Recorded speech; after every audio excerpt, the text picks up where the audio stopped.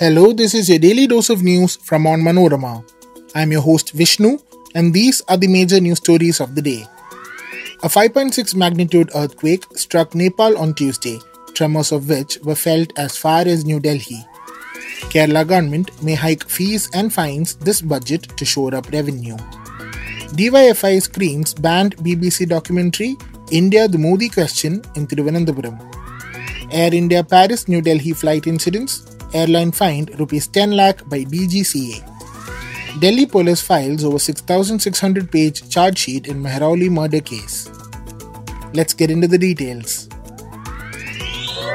An earthquake of magnitude 5.6 struck Nepal on Tuesday, damaging some houses and sending tremors out as far as New Delhi. The US Geological Survey said the quake was at a depth of 25 kilometers, about 63 kilometers to the northwest of Nepal's Jumla district, more than 300 kilometers from the capital Kathmandu. There were no immediate reports of any casualties. 3 houses in Bajura were damaged, according to a district police official.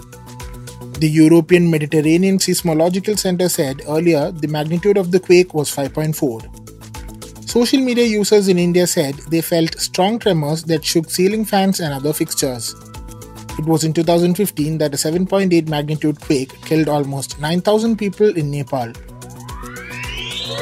The cash-strapped Left Democratic Front government in Kerala is on the lookout for revenue mobilization at all costs, and the upcoming state budget may see it resorting to a steep hike in fees and penalties.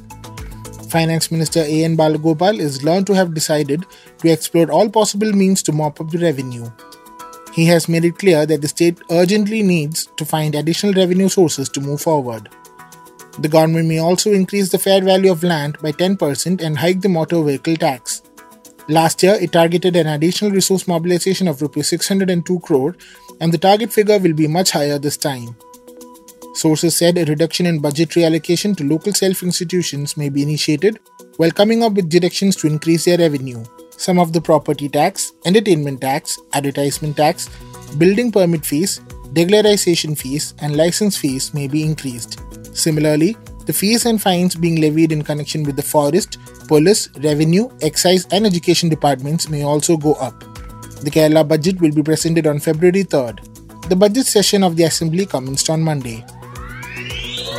Close on the heels of the Jawaharlal Nehru University Students' Union deciding to screen the banned BBC documentary India the Modi Question on their campus, the Democratic Youth Federation of India screened the same in Kerala as well. The 2-part documentary claims it investigated certain aspects relating to the 2002 Gujarat riots when Modi was the Chief Minister of the state. The documentary drew flack from the Indian government and has not been screened in India. The Students' Federation of India, the CPM's students wing, also said they would screen the documentary in Kannur University, Maharajas College, Ernakulam Law College and CUSAT in Kochi.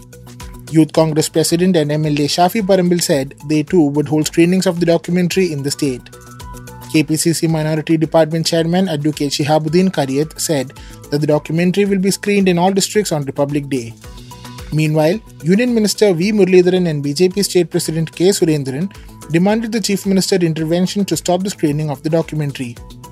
While Surendran filed a complaint with the CM, Muralidharan wrote on his Facebook page that showing a documentary that features allegations denied by the Supreme Court would be equivalent to questioning the apex court.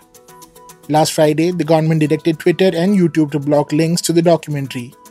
The Ministry of External Affairs has trashed the documentary as a propaganda piece that lacks objectivity and reflects a colonial mindset. Some of the YouTube channels that aired the first part of the program were forced to remove the content. Aviation regulator DGCA on Tuesday imposed a fine of Rs 10 lakh on Air India for not reporting 2 incidents of unruly passenger behavior on board a Paris-New Delhi flight in December last year. This is the second time in less than a week that the watchdog has taken enforcement action against the airline in connection with unruly passenger behavior. In a statement on Tuesday, DGCA said the incidents of passenger misbehavior occurred on the AI-142 flight from Paris to New Delhi on December 6, 2022. It came to the notice of the regulator only this month. One drunk passenger was caught smoking in the lavatory and not adhering to the crew instructions, and another passenger allegedly relieved himself on a vacant seat and blanket of a fellow female passenger when she went to the lavatory, it said. On January 20th, DGCA imposed a penalty of Rs 30 lakh on Air India as well as suspended the license of the pilot in command of the New York-Delhi flight in which a person allegedly urinated on a female co-passenger. In the incident, which happened on November 26, 2022, the watchdog has also slapped a fine of Rs 3 lakh on Air India's Director of In-Flight Services for failing to discharge her duties. The Delhi police on Tuesday filed a 6,629-page charge sheet against Aftab Amin Poonawalla in the Mehrauli murder case in the Saket court, which extended his judicial custody by 2 weeks to February 7th.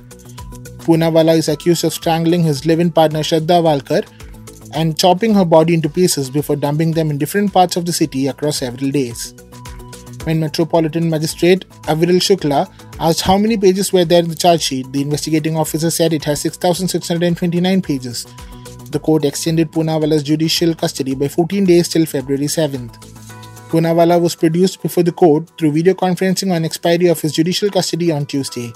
He informed the court that he wanted to change his present advocate MS Khan. That brings us to the end of this episode. Thanks for listening to Daily News Dose, hosted and produced by me, Vishnu, with technical support by Idea Brew Studios. Follow onmanorama.com for detailed updates on the latest news and be sure to come back tomorrow.